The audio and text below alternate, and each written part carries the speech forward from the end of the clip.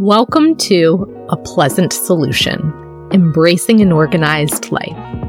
I'm your host, certified life coach, professional organizer, and home life expert, Amelia Pleasant Kennedy. And I help folks permanently eliminate clutter in their homes and lives. On this podcast, we'll go beyond the basics of home organization to talk about why a clutter-free mindset is essential to an aligned and sustainable lifestyle. If you're someone with a to-do list, if you're managing a household, and if you're caring for others, this podcast is for you. Let's dive in.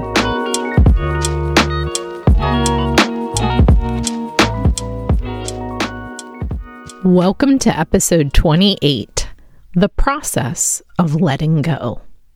One of the qualifications I'm most proud of attaining is that of a deep dive certified coach. The deep dive philosophy, created by master coach Bev Aaron, centers on embodiment. It focuses on our emotions, our bodily experience, and our intuition as key sources of wisdom for our life's choices.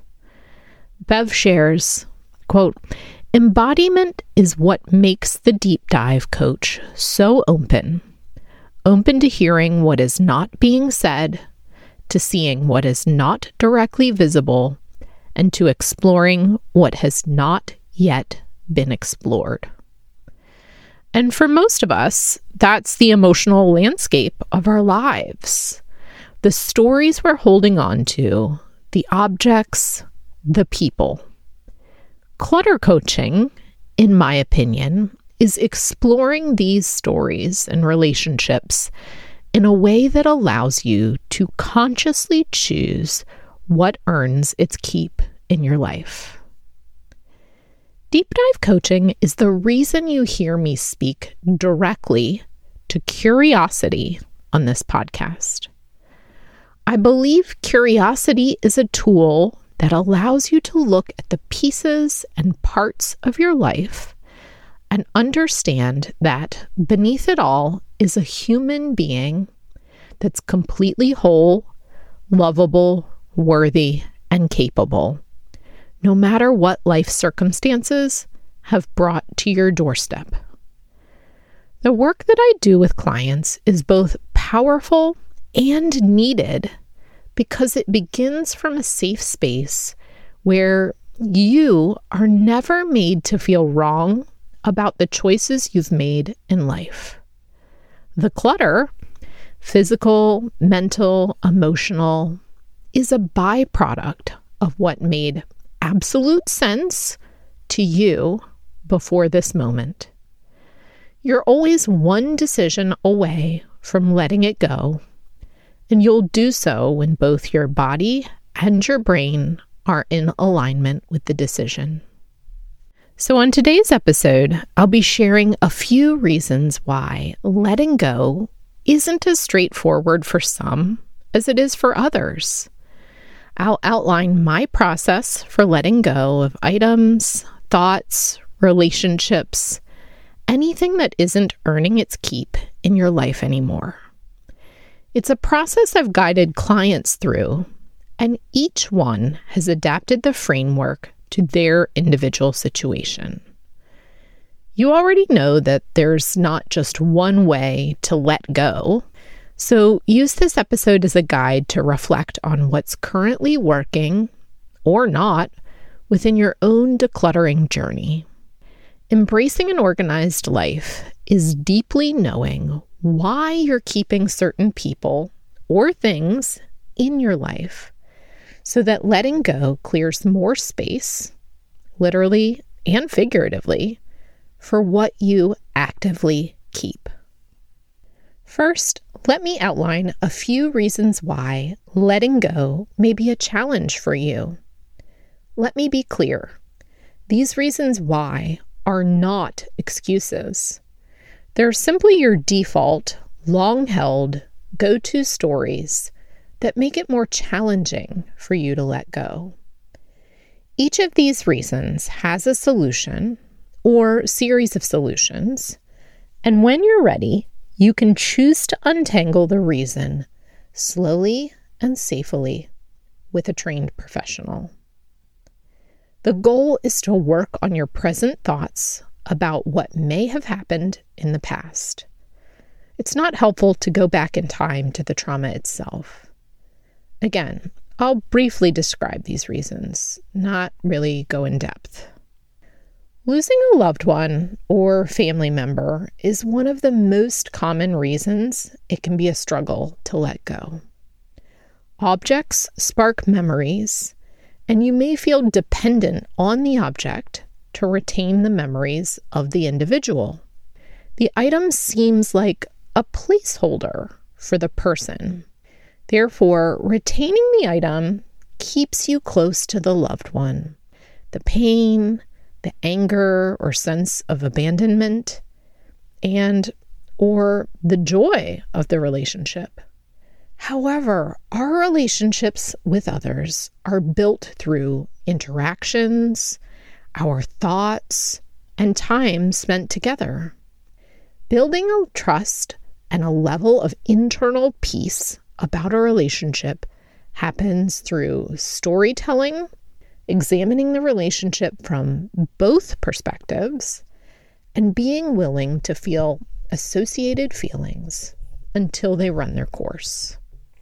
Childhood memories and the environment you grew up in is another factor in your ability to detach from items. Growing up impoverished or with unstable home life deepens attachment to belongings. If you were regularly on the move because of lack of housing, divorced parents, civil unrest, your belongings were one source of consistency. Even though you may have a completely different set of belongings as an adult, this lack of stability can stay lodged in your body and psyche for decades. Generations who've lived through economic depression have a harder time letting go because the inner trust that life will remain safe and prosperous is hovering in the background.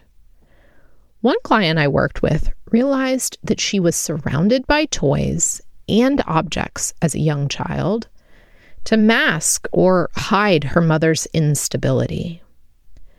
Acknowledging these influences brings both awareness and understanding, and later levels of compassion to your individual letting go process. Persons with tendencies to hoard objects have a hard time distinguishing the level of importance or value between types of items. They value items that typically would be discarded on the same level as a piece of fine jewelry. The overabundance becomes impossible to manage without outside intervention and support. Those who are chronically disorganized, on the other hand, have had a major life disruption that's affected their ability to stay on top of items within their household. This was the case with my mother, who's now living with dementia. Divorce, retirement, depression, and dementia most likely combined to create the disorder in her home.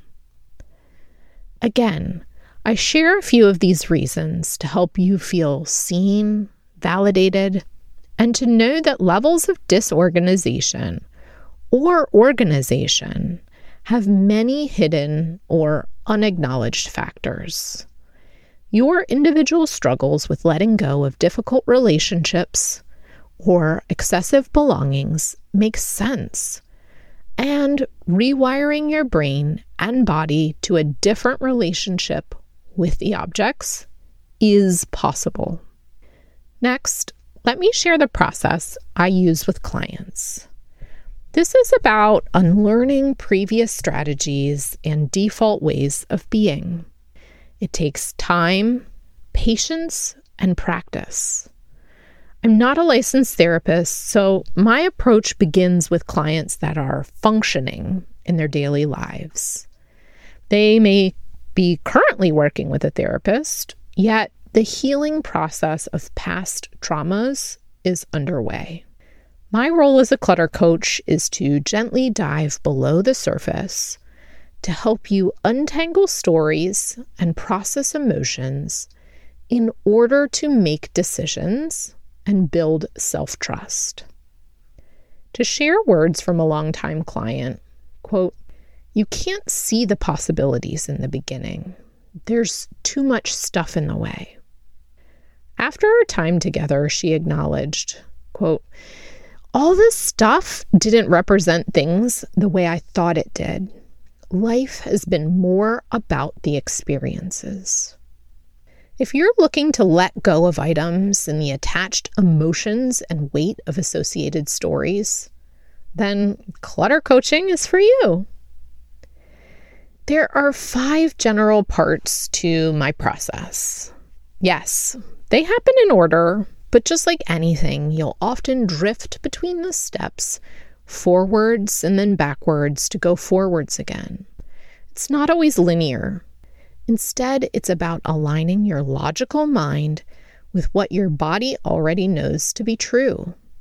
Once you create better communication between your gut or intuition and your logical brain, the decision-making process becomes easier and clearer. And the more you build emotional resilience associated with letting go, the stronger this skill will become in your life. Surprise! Step 1 starts with curiosity. Our thoughts about the items we own create our emotional experience. You'll want to break apart the facts about your belongings from the story you have about them. You can do this through journaling. Select one item or a small set of similar items that you have an attachment to. The facts are the indisputable qualities of the item: its size and shape, how it's being stored, where it's being stored, who gave it to you and when, where they got the item, and its overall condition and functionality. Your story, on the other hand, is all the thoughts and feelings and opinions you have about the object. This is your subjective attachment. And these are all the reasons, excuses, and explanations your brain is giving you about why the item is meaningful, useful, or sentimental. Your story feels real. It feels like a fact. Trust me, I've seen it in my own life. I've seen it in clients' lives. This is the part of you that says you'll need it one day. Your mom would be upset if you let it go. Your kids might want it when they grow up. You'll be sad, distraught, or regret it if you let it go. This is the part of you that says it's better off in your home than for sitting for decades in the landfill. Your story tells you that you can't decide or don't know what to do with it. Whatever your story may be, the first step to letting go is actually giving the story airtime. Give it space to be. Acknowledge it. Hear it. Let it out of your head and heart into the world. Write it down. Say it out loud. Record yourself telling the story. See and allow the memory. Let me pause right here and say that if this is all you do or take away from today's podcast, I'll be proud and thankful. I love the professional organizing industry, and many in-home organizers aren't equipped enough to give time and space to this step. Yet it's necessary. Our stories are important to us. They're how we track time and build generational connections. By simply recognizing and accepting that you have a relationship to the objects in your home and life, you'll be on your way to identifying exactly which of those belongings meets your needs and which of them doesn't. The object and its story are two distinct things, and you will decide which one is most important to you. For step 2, you'll set aside your story and shift to examine the logical practicalities related to this object or set of objects. Objectively, how much space does the item take up? For me, many of my family heirlooms were antique pieces of furniture. They took up significant space. As I was downsizing, I knew that identifying several smaller mementos of past generations made more practical sense. Think about the amount of space. Consider how much time it will take to maintain the object. If it's delicate or breakable and you have to place it in storage, why is that better than taking a photo and letting the item go? Storing something puts it out of view and out of mind. You don't get the daily joy or memory boost when it's tucked away. If the item needs repair or special care, consider whether you're willing to donate time and money to restoration. If it's an item of clothing, consider whether you're actively wearing it or are afraid to do so for some reason or another. Again, allow yourself to think logically and practically to identify how much time, money, or emotional energy it's taking to keep the item in your home. If it's a collection of objects, consider whether you have the space to display them, or if the desire is to reap a financial reward from selling the collection, what's keeping you from taking action towards the sale today? You're always making decisions, whether you recognize it or not, and the decision to keep something is layered with the practicalities of the item earning its keep within your home. Step 3 of 5 is building self-trust. Moving from feeling unsure about your choice to let it go to being sure that it's the right decision happens over time. It's internal work. It's a process that you can engage little bits at a time. Ask yourself, what would life be like without this one item? Allow yourself to dream and feel. Picture your home without it. Given all the activities you engage in on a daily basis, think about the amount of bandwidth it occupies in your life today. Then think about how you'd manage without it. You're not deciding yet. You're not taking action to let it go. You're exploring and deepening your self-trust internally. This is a powerful step. I've witnessed clients actively problem solve in advance of letting items go. They've identified and decided the emotions they'd feel without the object. They've figured out how they'd get access to another version of the item if that one was useful. They've discovered a suitable substitute, all before letting the initial item go. Books and journals are an excellent example. We want to retain the knowledge or ideas, so we keep the books. Building self-trust gives you the opportunity to recognize that you only need the title of the book as a reference, not the book itself.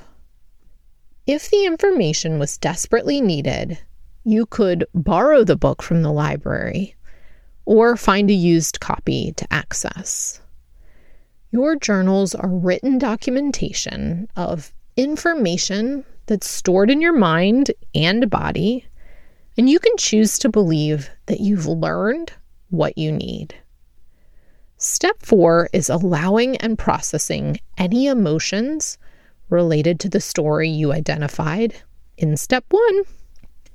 Each of us processes emotion differently, and it often involves focusing on the feelings that arise in your body in a conscious way. Music can spur emotion. Walking or movement can spur emotion. Sitting with your thoughts can spur emotion. There's no right way. It's about feeling the grief, anger, bittersweet feelings. Or similarly, the joy or pride for the moment in time that object came into your life. Being willing to feel your feelings is essential to letting an item go.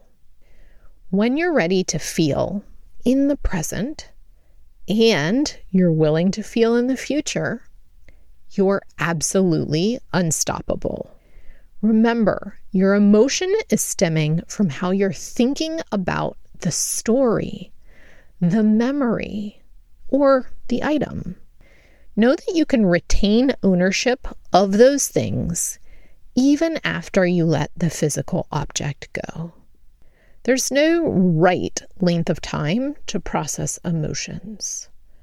The more you practice, the easier it will become. You'll get to know yourself on a deeper level. This is the embodiment or mind-body connection I was referring to earlier in the episode. There's no need to rush yourself. You'll know when it's time to make a decision. In episode 17, I cover decision-making fundamentals. You'll be ready to decide after exploring the object's story and your attachment to it versus the facts. You'll be ready, having considered, practically speaking, whether you want to continue to grant this object, or again, relationship, in your life moving forward. The past and your choices are irrelevant. You're deciding from this day onward. This is step 5. You can absolutely give yourself permission to keep it. Own that choice and have your own back. You can absolutely give yourself permission to let it go. Own that choice and have your own back.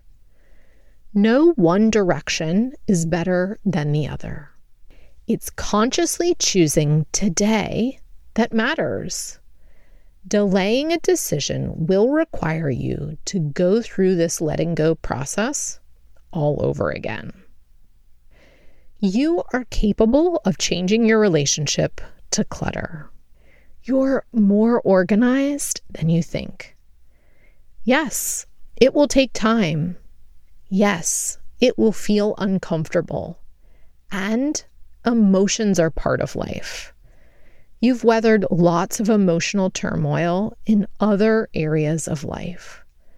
Work, love, loss, extraordinary growth. Once you step into your power around clutter, it will apply to every area of your life. Talk to y'all soon. Hey y'all, I'd be honored if you'd take 3 minutes to leave a review of this podcast. Your time is precious, and by leaving a review, a pleasant solution will reach more listeners and lives. I'd also love to hear your feedback and share your review on a future episode. Talk to y'all soon, and remember, you are more organized than you think.